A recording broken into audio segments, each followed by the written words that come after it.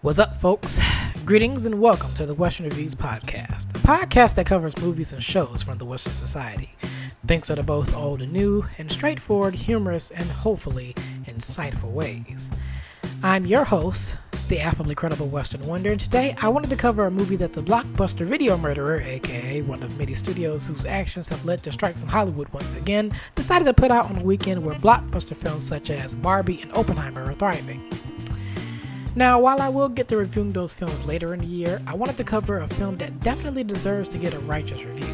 A film so intriguing that yours truly had to break yet another lengthy hiatus and come back onto the podways and discuss. And that film is none other than They Cloned Tyrone. Just a warning as I get things rolling that there will be spoilers throughout this review, so if you haven't seen this movie, you've been warned. Now, without further ado, let's get into the plot of the movie. Alright, so boom, here's the thick of the plot. The film revolves around a drug dealer named Fontaine, played by John Boyega, a pimp named Slick Charles, played by Jamie Foxx, and a night-walking harlot named Yo-Yo, played by Teyonah Parris, who start suspecting something is going on in their hood when Fontaine is shot down by a gang one night, but miraculously comes back alive the next day.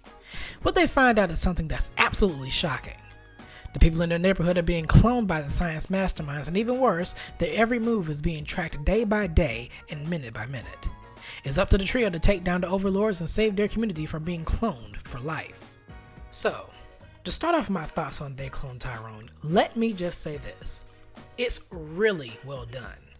To start off with the pros of the movie, the three-way beast of a cast. John Boyega as the steady straight man, complementing the more humorous turns from Jamie Foxx and Teyonah Parris, brings out some top-tier chemistry that's as big as their assortment of vibrant costumes and accessories. First off, John Boyega is such an amazing actor, under the category of British actors with convincing American accents, and I hope to see him in more things in the future.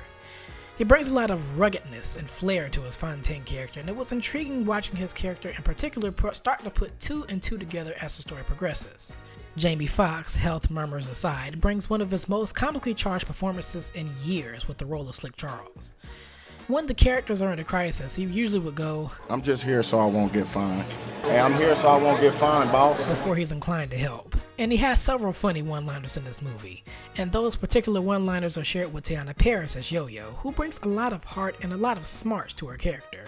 All in all, a great trio. Next. The blaxploitation tribute is heavy in this one, and complementing those terrific themes that run rampant in the first half are the scenic coloring design and the grainy film quality. Then boom! As the cloning reveal comes up, the futuristic sci-fi themes start taking over and it brings out some of the dazzling visuals in the film.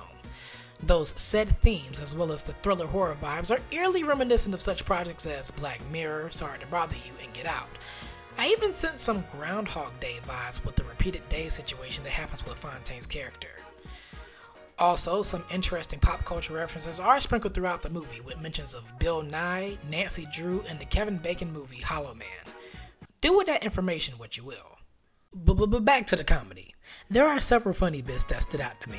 One being this church scene featuring legendary character actor David Alan Grier cosplaying as Frederick Douglass in preacher form, where everyone ends up vibing to a gospelized version of Juvenile's Back That Thing Up, ultimately proving that the heavyweight rapper successfully joined Cash Money and taking over the 99 to 2000s and beyond.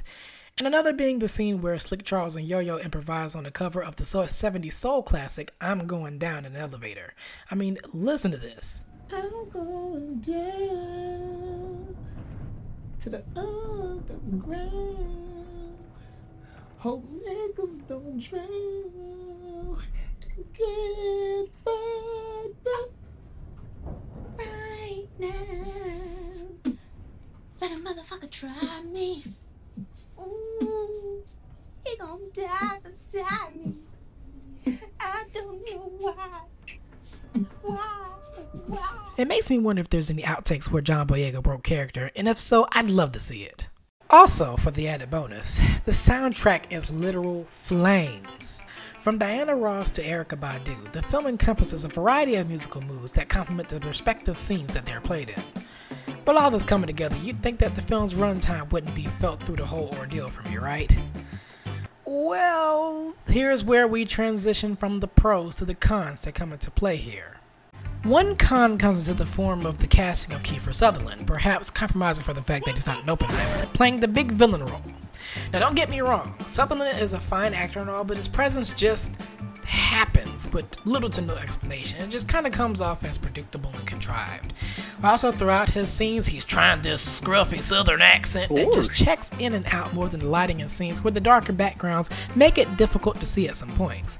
It's like I'm leering into a black hole of nothingness at times. I cannot see, I'm legally blind. Another con pertaining to the second act is that the story takes a bit of an incoherent nosedive with the addition of John Boyega's clone, who has the clothing aesthetic of Booker T. Washington, who silently gives him the death stare while the cloning story is explained by another cloning inventor, also played by John Boyega, channeling Kevin Hart, Common, and 50 Cent all in one.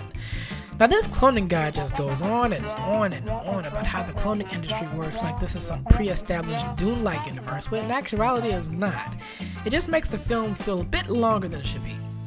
But you know who wouldn't have been rambling this long about their cloning plans? The villain from the Proud Family movie, whose whole setup is to take over the world with clone peanut armies and people. Oh my god. Was they clone Tyrone inspired by that movie?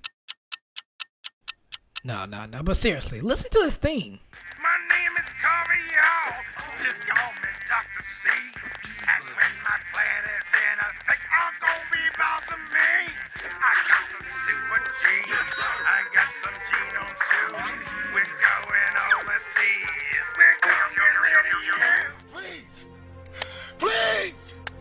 No! But on a serious note, all this talk of existential jibber-jabber and rigmarole just goes on for far too long. For my final verdict of a rating on They Clone Tyrone out of 10 stars, I give it an 8.5. There's terrific performances from the aforementioned trio of Boyega, Fox, and Paris, humorous moments throughout, dazzling visuals, beautiful cinematography, and a banger of a soundtrack, but not enough cohesive storytelling, and the runtime length becoming very noticeable in the second half is the reason why it's not getting a light 9. But beef with the second act aside, I'd highly recommend giving this movie a watch. And it's a shame that it was practically buried by the Red Streamer Company in the light of the movies featuring Barbies, Kens, atomic bombs, and Tom Cruise. But I'm sure that, at the end of the day, it'll be a cult classic remembered fondly by many for years to come. Well, that about does it for this review. Now, coming up in the Western Review schedule is makeup for some previously announced reviews that have yet to drop. Cocaine Bear, Shark Tale, and Bowfinger amongst them. To give a teaser on what to expect down the line, there will be anniversary reviews of films such as Bringing Down the House and The Wiz, the former likely coming around Thanksgiving time and the latter around Halloween time, because frankly I feel like The Wiz is partially a secret horror movie underneath all the musical joy and visual glamour, but I'll get down to that when the time comes. Anyways, if you like the review and you'd like to stay updated on upcoming things that are coming out on the podcast, please be sure to subscribe to the pod wherever you listen to other podcasts and follow the show on social media. On Twitter, or I guess it's now referred to as the One Letter app, you can follow me at reviews_western or on Instagram at Western Reviews Official. You can also send any suggestions for reviews, feedback, and possible podcast collaborations to my email, and that is at westernreviewspod@gmail.com. Thank you all for listening, and I hope you stay tuned for the next episode. This is your host, the Mighty Western Wonder, and I'm signing out. Oh yeah, and if I see clones of white people with afros, I'm immediately getting frightened. Alright, that's all I wanted to say. I'm gone for real now. IG, this shit fucked up. They out here cloning, nigga. What the fuck going on in this bitch? Bye, have a great time.